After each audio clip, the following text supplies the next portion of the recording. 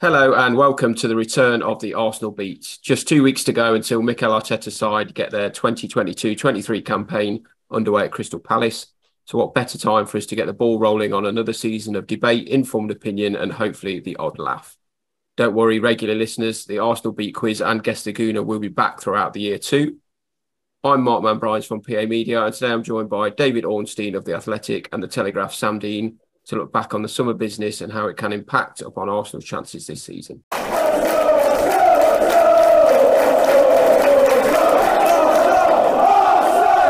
Now, guys, to paraphrase one of the best TV shows of all time and a true British institution, I think it's fair to say Arteta and Edu have been grafting all summer, looking for some long-lasting relationships. There's been some successes as well as the odd flirt and pulling people for chats.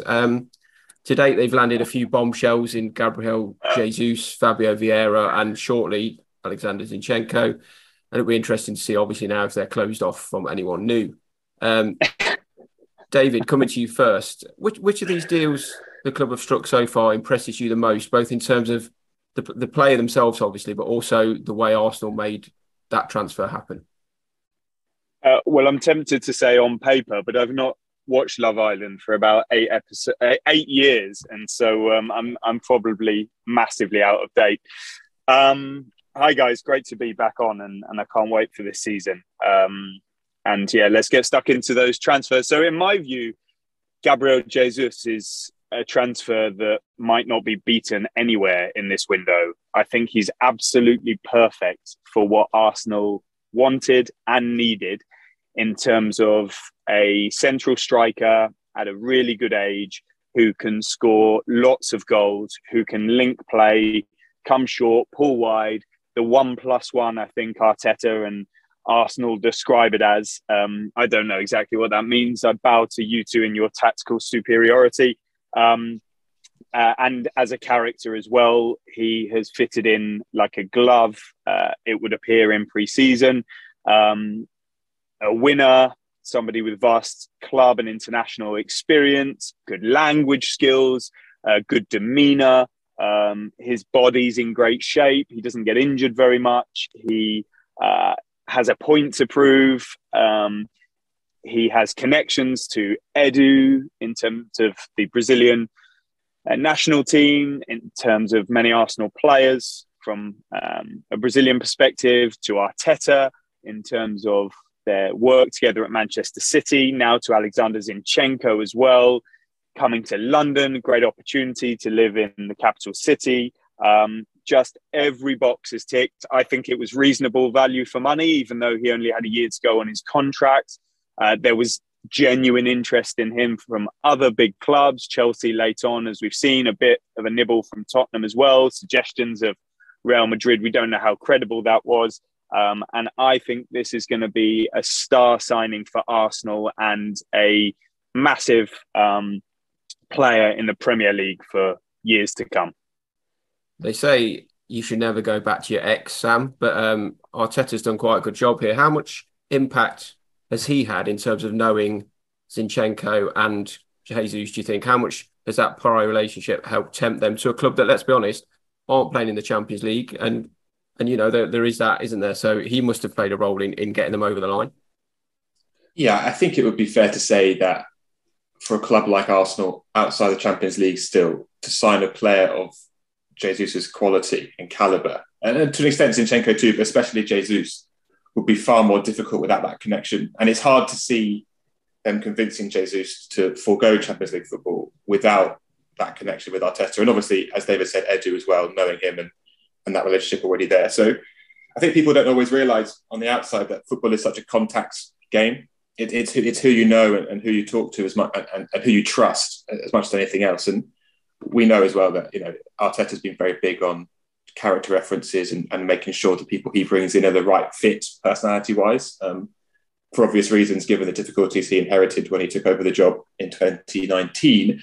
But other clubs do that too. That's not an Arsenal thing. It's a wide situation. Look at West Ham, for example. David Moyes is very sort of stringent on the sort of personalities he wants. But yeah, I would, if Arteta wasn't at the club, I think it would be unlikely that Jesus would come to the club, from a personal view. But also, just on that deal, I think given the situation Arsenal had with Aubameyang gone and Lacazette going, and just Eddie Nketiah pretty much remaining as a senior option, and even he is still relatively inexperienced in Premier League level, they really could not afford to get this wrong. And if you look at it, Jesus is essentially the lowest risk option because he knows the Premier League, he knows Edu, he knows Arteta, and the style of play, as we know, is very similar to what he's come from. So if you sort of look across Europe at the potential strikers who are available, he is the one who's sort of the lowest risk and still with obviously incredibly high reward too. So I think that was the priority, and from what we can see so far, they seem to have nailed it.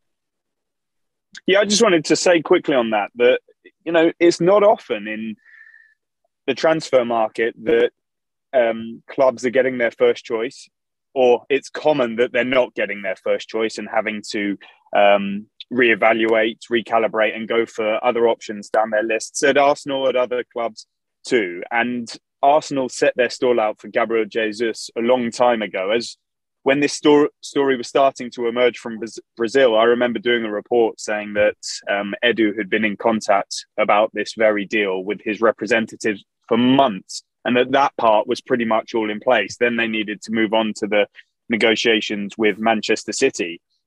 And it went incredibly smoothly. If we look at other situations around the market, like Frankie de Jong and Manchester United, Arsenal didn't just get their first choice target, but they got him in incredibly swift and slick fashion in time for pre-season.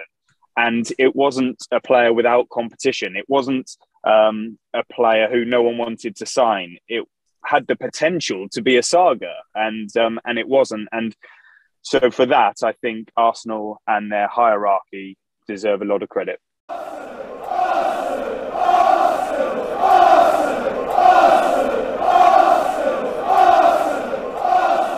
How much of a marquee signing is it for Arsenal that, you know, racking my brains, I couldn't tell you the last time they went and bought a world-class player from one of their rivals or one of their top six contenders. So just for that reason, it seems to be a massive deal for Arsenal, isn't it? To prove that they can still go out and get this calibre of player. Yeah, I think so. I mean, there will be some cynics who say, you know, he wasn't a regular first choice starter for Manchester City and a lot of his time there. It was only towards the end of the season, actually, when Arsenal's interest was emerging publicly, that he seemed to get a run of starts and scored a hatful of goals. So it's not like they're signing, you know, around the time I cast my mind back to, was it 2013 when they ended up signing Ozil, the players that Arsenal were actually in for were Karim Benzema and Angel Di Maria. You know, they signed Alexis Sanchez in 2014, deal that was struck largely at the World Cup in Brazil. So they've, you know, Thomas Partey, Champions League midfielder, they've gone for some really big players over sort of the modern history of the club. But in terms of inter-Premier League, obviously we saw Van Persie leave Arsenal for Man United. You're going to pick me up on some that have come in, but they're rare. And this seems a bit of a summer where inter-Premier League transfers are happening. You know, we see this one, we see Raheem Sterling, we see Zinchenko, and there probably will be plenty more because of the money available in the Premier League. It's reminding me of the heyday of Serie A when everybody was moving between Inter and AC Milan, Juventus, Roma, Lazio, etc. People may criticize me for this, but I think it's marquee. I think it's a star signing, and I think we will see that. He's got the age and the profile, the character, the sort of the leadership qualities to be one of the top scorers in the Premier League and one of the real eye-catching players for a number of years to come. Sam, I wanted to come to you next with your tactical head on. Who's been the most important of these new acquisitions in terms of what Arsenal needed from where they were last season, do you think? Gabriel Jesus' goals aside, what else was needed and what boxes have they ticked? I mean, I think the honest answer is probably Jesus, because he actually runs, and they had a striker for 6 months who couldn't do that. But more interesting, perhaps, I think, is what happens with Zinchenko. Obviously, still yet to be confirmed, despite the fact he's been pictured with the club for about 3 days straight. It's funny how these things work, or don't work in some cases. But I'm very interested to see where he plays because when I think it was in May that it was first reported that Arsenal were looking at him as a potential option. And my first gut instinct at the time was, yeah, he's a good player, but how much is he going to cost and what sort of wages is he going to be wanting? And wasn't sure about it. And then I watched him twice, once in the flesh and once on TV in the World Cup playoffs. And I know that's a very different setting to the Premier League. And it was against Wales and Scotland, who weren't, they weren't top level sort of elite midfields, but they were still good Premier League midfields largely. People like John McGinn, Scott McTominay, etc. Aaron Ramsey was playing. And he was just superb in both games. And I know Ukraine won the first and lost the second. And so he wasn't obviously victorious in both, but he was brilliant in midfield and just completely ran the game. Against Scotland in particular, he played to a level that really sort of opened my eyes to what he could be in midfield. Following that, I've been very excited to see what he could do centrally for Arsenal as that sort of left-sided eight that everyone's sort of been talking about for some time. And obviously, as we know, he's a very dependable, reliable, technically assured left-back too. And it's been a long-running problem now. 2 years in a row, Kieran Tierney's got injured at a bad point. And it's cost Arsenal 2 years ago in the Europa League, cost them, and last year it cost them in the Premier League. And that's not Kieran Tierney's fault. And I don't think anyone's doubting his importance to the team. And I actually think, just based on social media, I think some people are sort of sneering at Tierney a bit unfairly now, given what he has done for the club and how consistent he generally is when he plays. But the fact is he's not reliable enough. And we saw last year that Nuno Tavares certainly isn't either. So to have a player who ticks both the left back and central midfield box is really interesting. But for me, it's the idea of him playing central midfield from the start that is the most sort of alluring and exciting, particularly if they do want to sort of accelerate this push towards a more Guardiola-esque 4-3-3. Yeah, the Scotland game was one that really captured the wider attention, wasn't it? But I thought the final game of the Premier League season against Aston Villa, when City were on the verge of losing the title to Liverpool, 2-0 down. And it wasn't like QPR in 2012? Famously, it was a really, really good Villa team, who I thought this time City's luck is going to run out. And Zinchenko turned that game. He was the attacking force from the left side, but he showed the skills and capability and composure and winning mentality, the drive. People have talked about Lisandro Martinez, who, of course, was the one that Arsenal were going for first as being a warrior that United have signed. But Zinchenko himself is an amazing character when you speak to people around City and when you listen to his teammates amid this impending departure. Well, he's joined up with Arsenal, as Sam says already.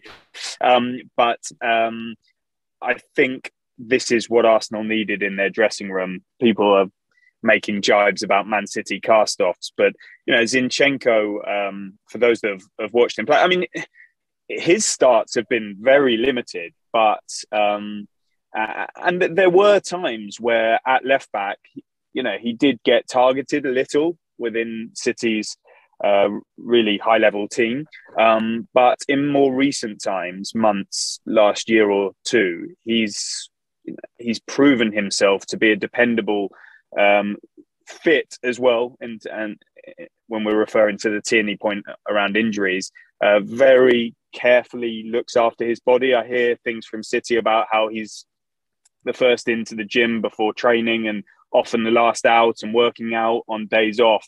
Takes real pride. His professionalism is very high. All things that will be to Arteta's liking. And without meaning to besmirch Tierney in any way, this really does feel like a team that Arteta is building with his own lieutenants. People that he signed are almost in every position now. There are very few non-Arteta signings left. Xhaka springs to mind. Leno has been phased out. There is speculation in the wider media about whether Tierney may move on at some point in the coming years. So that's really interesting.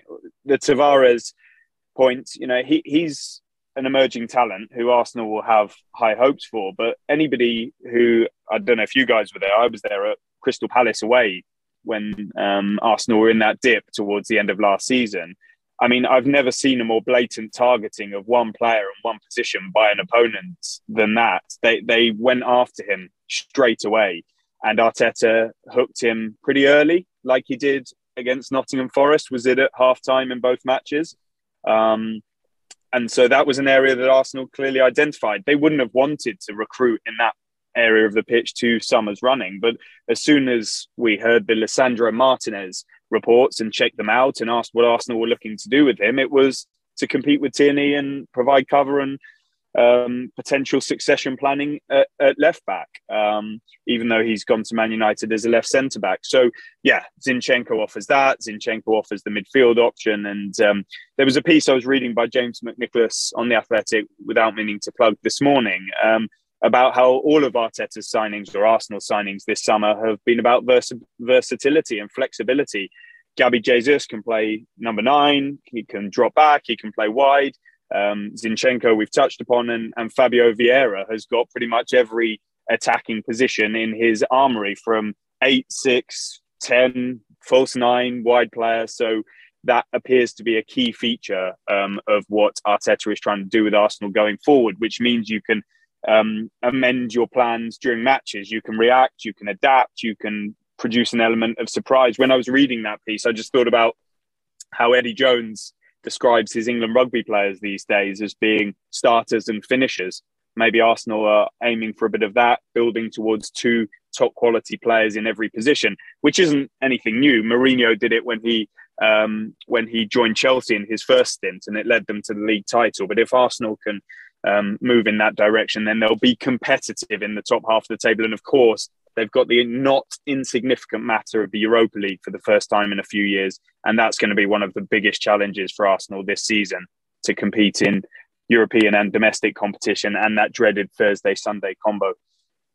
Just quickly on the Man City rejects thing, the sort of accusation that because they're not quite good enough to start every week for City, so they're not good enough for Arsenal, it kind of ignores the reality of the league table for the past 5 years.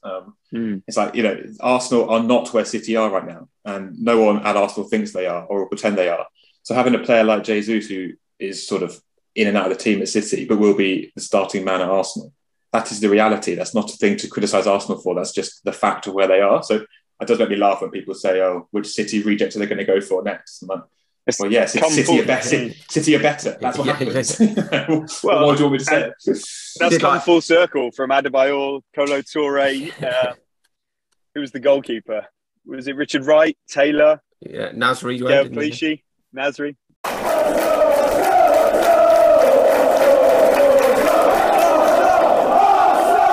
It made me think then when you said about Arteta wanting his own deputies and generals in the team. Yeah, he still gave El Nene a new deal, so I suppose that proves that was just for you. Yeah, exactly. I think with every new arrival there comes talk of player sales, and Arteta suggested the other day to continue the Love Island theme that players are about to get dumped from the Emirates. Who do we think is at risk? Sam, I'll come to you first. Right, I've gone through this. I did some prep for the pod, which is good, isn't it? God. Including Zinchenko, Arsenal have 33 first-team players currently. That doesn't include Charlie Patino, who at the start of the summer was certainly expecting to be put in the first team, and who knows how that will pan out. I'm surprised he wasn't on pre-season. Anyway, so 33, including Zinchenko. Arteta has said publicly he wants 22 outfielders and 3 goalkeepers. So I think at least 10 will go if they want to get another couple in, which we think they probably will, if they can. I think at least 10 will go. And I've got the following list as people who Arsenal would like to go, essentially, which sounds blunt, but it's probably a reality. Leno, as we know, as David's reported on the Fulham interest in that deal and the slowing down a bit. Runarsson clearly hasn't got a future at Arsenal, given who they've signed and who they've got already. Hector Bellerin, wages are a problem, but he's expected to go. Tavares on loan, one imagines. Pablo Mari, can't really see him having a future there. Maitland-Niles, slightly interesting one. Perhaps his versatility makes him useful in the Europa League season. Lucas Torreira, obviously. Pepe, obviously, but who's taking him? Reece Nelson, slight asterisk. And this Marquinhos guy, you'd imagine, will go out on loan. But let's see how... I've not seen...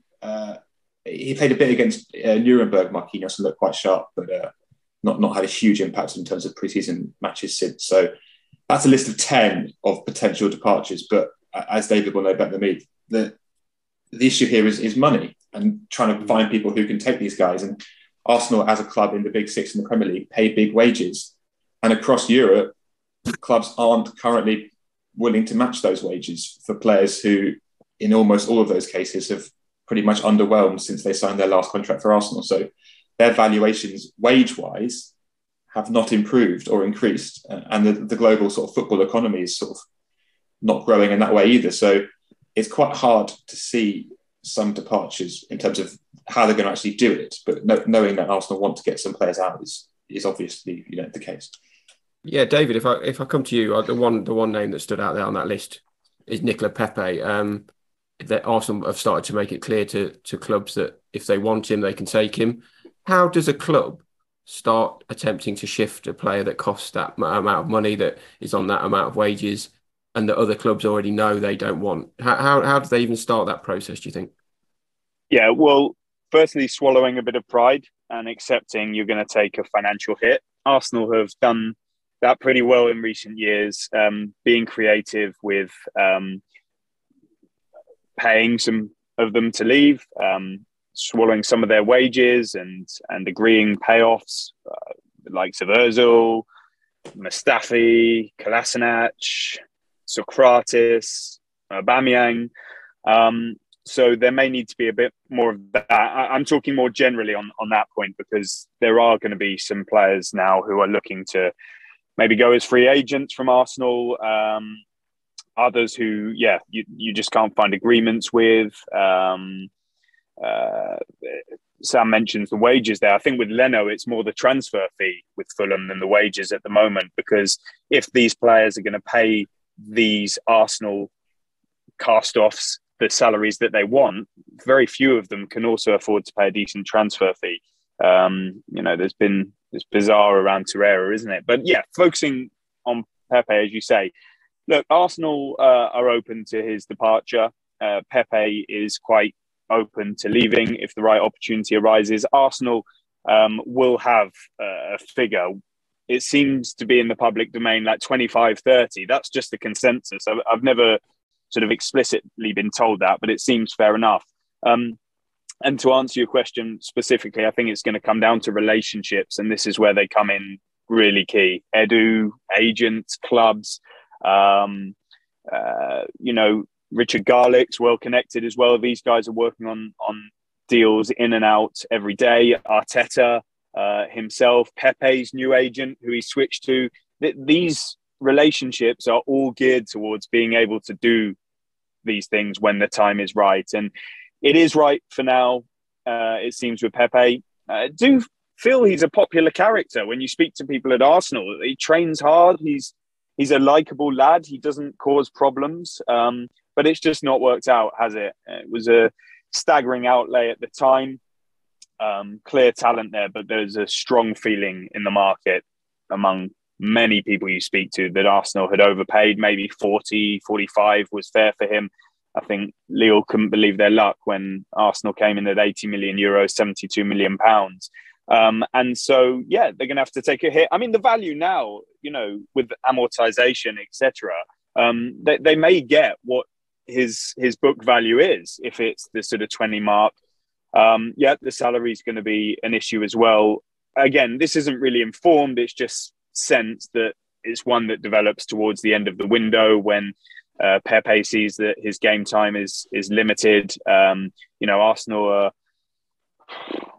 they've got good options in those areas. Martinelli, Smith Rowe, as Sam says, we'll see what happens with Marquinhos. Saka on the other side. They've tried to take that market opportunity with Rafinha. Whether somebody else comes onto the list now that Rafinha's gone to Barcelona, I'm not sure, but you don't sense that Pepe's going to figure prominently in that, but you also don't sense there's anything brewing right now. So it's almost like everybody gives a little bit when they have to at the end, when push comes to shove, bid on the salary, bid on the fee to make something happen.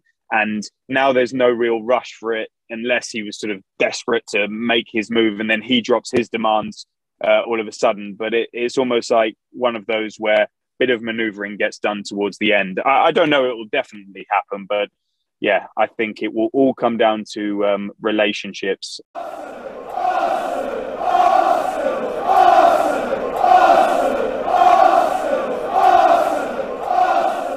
Just not speaking about any specific players, speaking definitely more generally. But I remember talking to people at the time, sort of in the game, sort of agents and people around the club about the contract terminations and the sort of spate of those that were coming through. And the problem with that, and it's the same in any industry, and it's not necessarily criticism of the players, it's just they're all looking out for themselves, as you would do in any working life. Once one player gets it, other players are going to want that too. And the more you do, I think Arsenal up to 7 now by the latest count of contracts they've terminated, which involve payoffs to various degrees.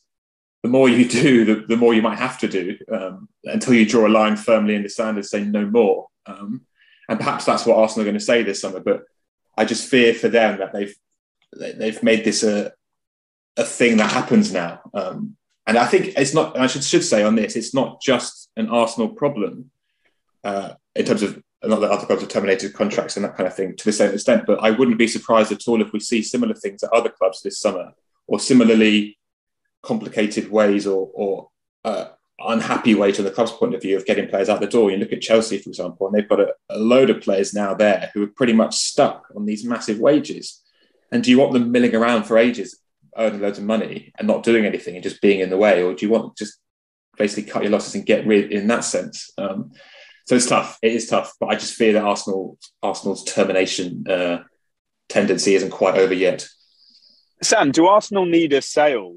They've become buyers massively, and that's quite the opposite of what they were a few years ago, and well, quite a few years ago now in the Wenger Emirates Stadium move era. And even in more recent years, they needed the sale of Alex Iwobi to balance things out on deadline day. But I can't think of many immediate candidates, and certainly few who have been rumoured. I mean, Gabriel was the only one who hit the headlines a bit. But I don't know how Arsenal's financial balances are at the moment in terms of needing somebody to go for significant finance. I mean, I'd love to hear your view on this as well, David. I think January is relevant, I think, given the amount of money they got off the wage bill in January. And actually, if you look at the wage bill across the last couple of years, that's cleared up a lot, when previously that was very tight. And that famous quote from Josh Kroenke about Champions League wage bill and Europa League budget, that wage bill's come down a lot. So that's given them a lot more freedom to move. My understanding of the financial situation is that this year and last year are not the start of the new Arsenal. This is how they now do things, and this is how the Kroenkes now do things. My understanding is essentially the club have pitched to the owners, and David, I'd love to know if this is also what you understand, that to rebuild in a sustainable way, they need to invest heavily now in a certain style and age of player on a certain wage. And generally speaking, the players they have brought in have been, last year they were all 23 or under, and they weren't on huge wages compared to some of the wages of the players who left. And this year it's been largely the same. Obviously, Jesus slightly more ready-made and Zinchenko slightly more ready-made than someone like Ben White, for example. But my understanding is they are accepting they have to invest heavily now and last summer, and potentially next summer too, who knows how it pans out, in order to get back to a point where they can be self-sustaining again. And that is still the long-term goal, rather than this is the new Arsenal, the Kroenke is going to spend 150 million every single summer. That's my view and my understanding. Yeah, that I've got no reason to think that isn't the case. And clearly there was a period of heavy investment needed and some punches to be sucked up with those terminations. You wonder if part of the reason why there's no agreement yet, for example, on Leno and Fulham, and Arsenal asking for a value that Fulham aren't quite prepared, well, depending on who you speak to, are nowhere near meeting at the moment, because Arsenal may have identified that as one of the few opportunities to bring in significant money while not disrupting that model that you talk about. So I guess there's a theory that if you invest now and you rebuild and blend these exciting new signings, largely young, with academy products, then they may come to a point where the sales will be possible. Not necessarily in a way that it was before, where it was like Arsenal were the selling club, but a better balance than they're at now. But I think if they didn't embark upon this investment and back Arteta and support him in the way that he felt he needed to be successful or to rebuild and get the project moving in the right way, then there would have been no point. It would have all collapsed. I'm just intrigued by whether something happens at the end. And maybe that's a Pepe. Maybe that's another fringe player, a bit of Leno, whether Bellerin, something comes in late and they can get the reported 7-10 million for him. I don't know. It seems more likely right now that he leaves as a free agent in the summer of 2023, pick up a loan fee, I don't know, for Tavares, a little bit for Mari. For a little bit for Torreira, for Pablo Mari, and build like that in this summer. But I don't think this the spending show can go on forever. But yeah, it's a necessary period in their sort of genesis and project. Smith Rowe, Saka. That's the two. Those are the two. If you want to make money, this is just me saying. I'm not saying they're going to sell those two. Aggregators listening, please don't put that out there, because it's not what I'm saying at all. But if they decide they want to make sales and make money, those are the two that bring in the cash. If you want cash, someone like Smith Rowe and Saka. Martinelli, arguably. Yeah, another one. I just know. It's interesting. It's interesting on Martinelli because you would think he would be coming towards the moment of a new contract, and we haven't heard much on that for now. He doesn't seem to get the minutes that many fans feel he deserves. He seems very happy there and an important part of the project, but he'll have admirers, obviously. Smith Rowe too, but we know with the Aston Villa situation last summer, but he signed a new deal. There have been suggestions of Man City and Saka, but the hope of Arsenal is that Saka signs a new contract. There are players there who they could cash in on. Saliba, for example. Let's see whether he really does get his chance this summer or not. But yeah, there's. You wouldn't be surprised if something happened, but not around any of those star names, no.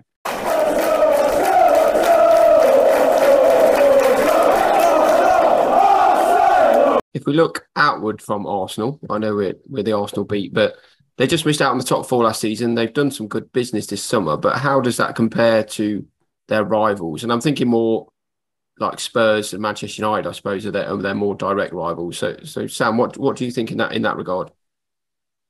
Well, you have to say, on paper, back to that famous phrase, the Spurs squad looks stronger now than it did at the end of last season. Considerably stronger. I think Bissouma's a very good player.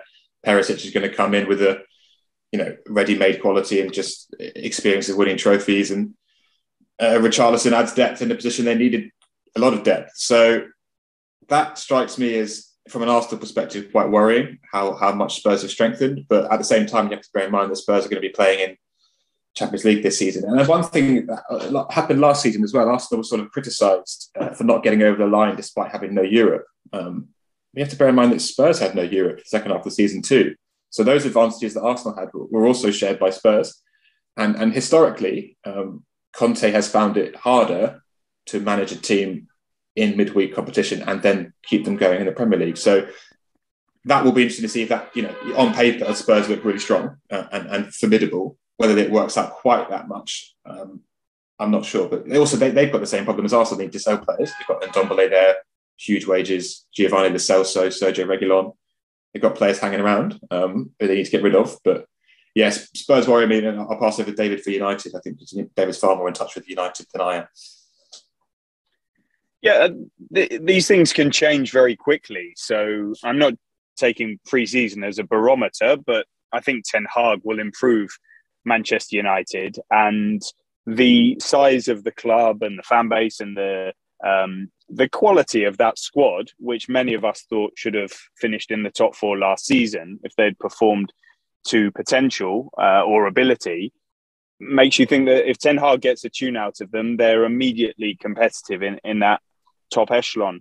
I think Arsenal are still a little bit embryonic in terms of their project. And I don't want people to have a pop at us and say, oh, Arteta's had loads of time, he's had a new contract. I'm aware of that. But I just mean in terms of the age profile, bringing in even headline signings like Jesus, Zinchenko hadn't played as absolutely key regular parts of the club they were at before. Fabio Vieira is a very young and promising signing.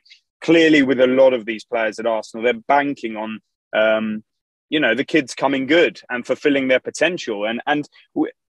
Sorry to hark back to the potential sales, but increasing their value to make Arsenal traders again in a way that they're not at the moment. It doesn't feel like, Arteta would certainly argue this, I'm sure, but it doesn't feel like Arsenal are seeking to be a win-now club. Like, obviously, Manchester City and Liverpool are. Tottenham are trying to be under Conte with all of these signings, with their manager that's in place. He only really goes places to win. Chelsea, their new ownership, that will be a bit sort of developmental, but they are a winning club. And so, of course, Arsenal want to win, but it feels like this is more of a journey than some of those other clubs. They're really invested in that pathway that will come good, hopefully sooner rather than later, but at some point in time. And as Sam says, trying to get back to that sustainable philosophy that they have always sort of governed themselves by in modern history. So I think it's going to be a ferocious battle. I think Arsenal will be hoping that their recruitment work is more based on quality than quantity. The amount of change at Tottenham, even though they've brought in some quality players, that's always going to be a little bit destabilizing. Wenger used to talk about a maximum number of first team trades in or out in total being about 5. I mean, Tottenham have already bought 6 in alone, and there may be 1 or 2 more to follow later in the window once they've done some trading out. That, it's high stakes in the casino what Tottenham are doing, and it may well work out. Manchester United too, they've got more recruitment work to do. At some point, United are going to get it right, and there's nothing to say that won't be Ten Hag, while City and Liverpool are going to be up there, and Chelsea's a bit of an unknown quantity. So it's never been a harder time for Arsenal to make up the ground, but it doesn't mean that they can't.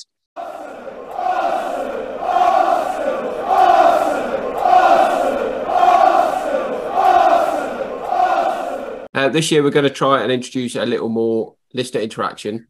So we tweeted out this morning asking for your questions. I think the mistake I made was letting all the listeners know that David was joining us. So most of the questions were about breaking transfer signings, but we'll try and steer away from that as best as possible. So here we go. Imrek L, first off, asks, what about Tielemans? Is he no longer on the radar? David, I'll come to you with that one.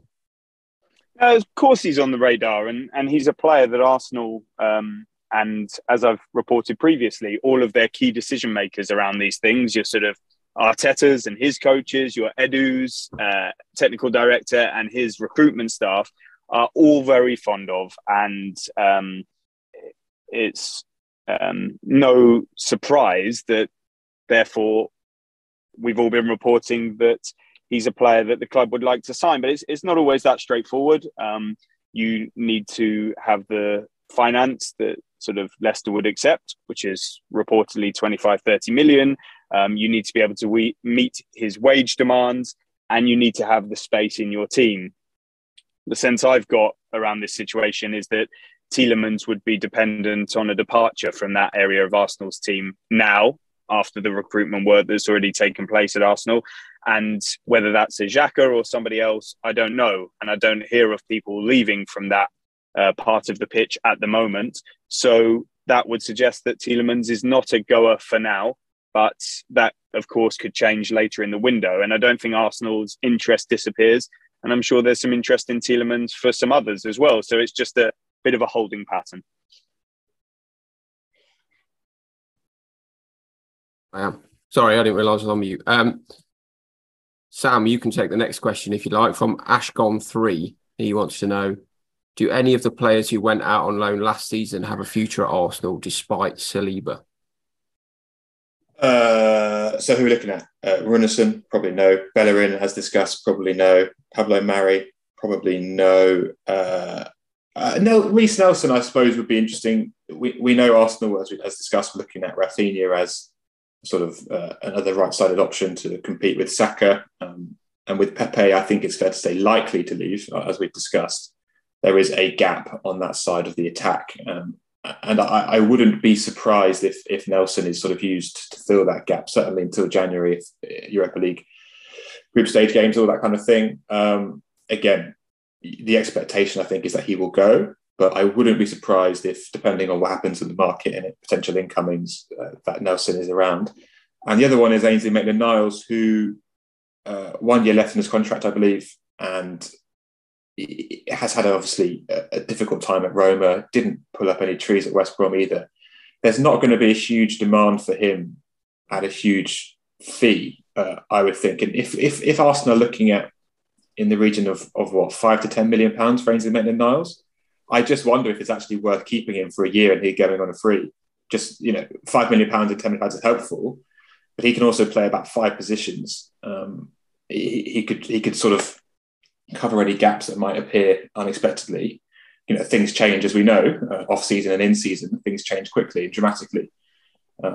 So for that, I feel like if I was sitting in a big spreadsheet, it's not quite how it works. Obviously, there are far more important things at play, least of all Maitland-Niles' own personal preferences. But if it's a Football Manager, I'd look at it and think, well, would I want 5 or 6 million for him, or would I keep him? And as a useful asset, I think I'd probably verge towards keeping him. But as I said, it wouldn't be a surprise at all if he did leave. Just quickly, that's another example of Arsenal not being obsessive sellers in this modern era, or some people may listen to this and say it's indecisiveness and negligence. But they had an opportunity to sell Maitland-Niles, wasn't it, a couple of years ago, 20-odd million to Wolves. Eddie Nketiah, 10-odd million to Crystal Palace on a couple of occasions within the last couple of years. And they've actually, whether it's they flip-flopped over it or whether they have actually wanted to keep them and understand their quality as homegrown players who can contribute. Maybe it didn't work out at West Brom and it didn't work out elsewhere for certain players, but they may be able to play a role for Arsenal who encounter European football along with the domestic competitions this time round. So yeah, really good point by Sam. What's the value of keeping somebody versus cashing in for a few million, which will just go to somebody else's wages? Right, I'm going to come to Sam again with this one purely because the last one is an Ornstein specific question. Cape Town Gooner asks, is there anything that you saw in the all or nothing clips that have surprised you? And do you know whether Arteta has editorial approval over each episode? I believe, and I hope I'm not speaking out of turn, I believe Arteta said on record out to the guys in the States that the club had that power over it. My understanding is that they certainly did. Not on the record, obviously, that's my understanding. And they've certainly seen the episodes already. At least the first 4 were viewed months ago. So, yeah, I mean, I imagine that's the same as all these all or nothing documentaries. I'm very much looking forward to it. The trailer got my excitement for sure. From a journalistic point of view, I'm not convinced it will be a great journalistic exercise in terms of learning things that.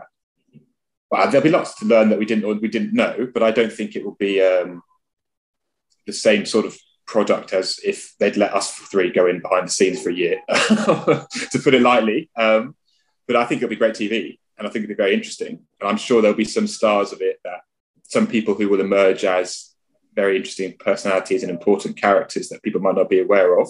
For example, I'd be stunned if there's not a lot of Rob Holding in this, because Rob Holding's basically a really great guy, and I'm sure he would have been helpful in this and willing to cooperate, and I think he'll come across like that. And so I think there'll be sort of hidden heroes and unsung heroes in this that fans across the world wouldn't know about.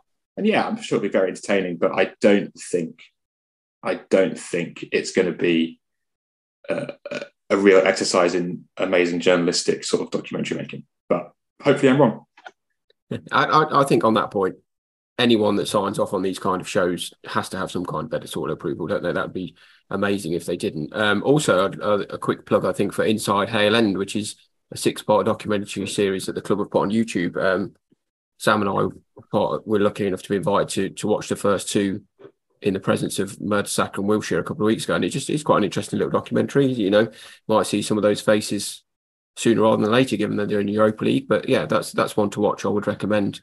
Whilst we all wait for All or Nothing to drop, I'm still also waiting for my £1 from Amazon for an appearance fee in that documentary. So I'll be taking Bezos to court before you know it. This one seems the might of the Arsenal beat going against Amazon. This feels like a good one to end on from long-time listener Lordy C, who asks, I first became aware of David's great work several years ago, and soon after he became an Arsenal Twitter legend. Not my words, David, you know that. I'd love to ask what he thinks of all the memes. Are they funny, annoying, a bit of both? And what do your family and friends think when they see memes about you? They've died down in recent years, thank God, which probably suggests I'm doing a worse job, or maybe people taking you more seriously. People taking you more seriously now. Possibly, and I'm more of a jack of all trades than master of one.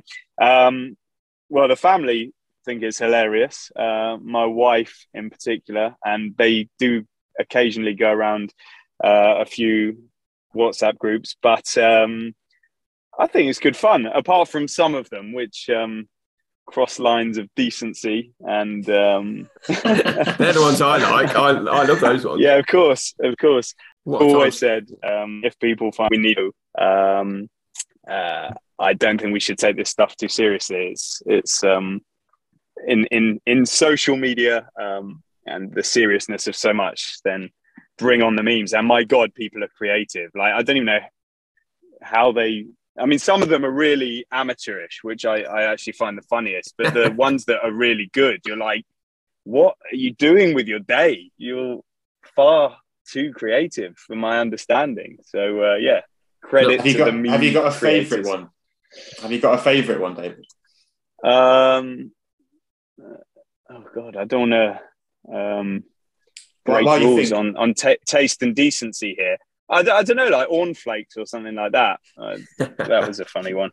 You're far too polite to say this is your favourite one, but my personal favourite is the remake of the scene in Star Wars where I think is it Anakin? I'm so bad at Star Wars. I think he slaughters all the young kids, and they've put other journalists' faces on the kid's face. And one of them is Charles Watts, a friend of the pod. If for some reason Charles Watts on a child's body it just really works, and it just cracks me up every time, even though he is in that particular thing about to be stabbed to death with a lightsaber by David Ornstein. But that's my personal favourite one. Yeah, I think if I was any good on Photoshop, given what we've been talking about today, David would be getting his head photoshopped onto the body of Adam Collard, but I'm not very good at that. So maybe we'll just get you to pose one day, David, for a photo shoot. Anyway, that's the dream. That's the most complimentary one, like Thierry Henry celebrating in front of was it like the North Bank of my faces? That was disconcerting, but like very, very humbling. And to have a Love Island style body is like the dream. Put me on any of those. I say that one was a bit like torsos. Was it being John Malkovich? Has anyone ever done that one? That'd be quite a good one to do, wouldn't it? Being David Ornstein. There you go. If anyone can do that for us. Let's stop it right there. Supremacy was enough.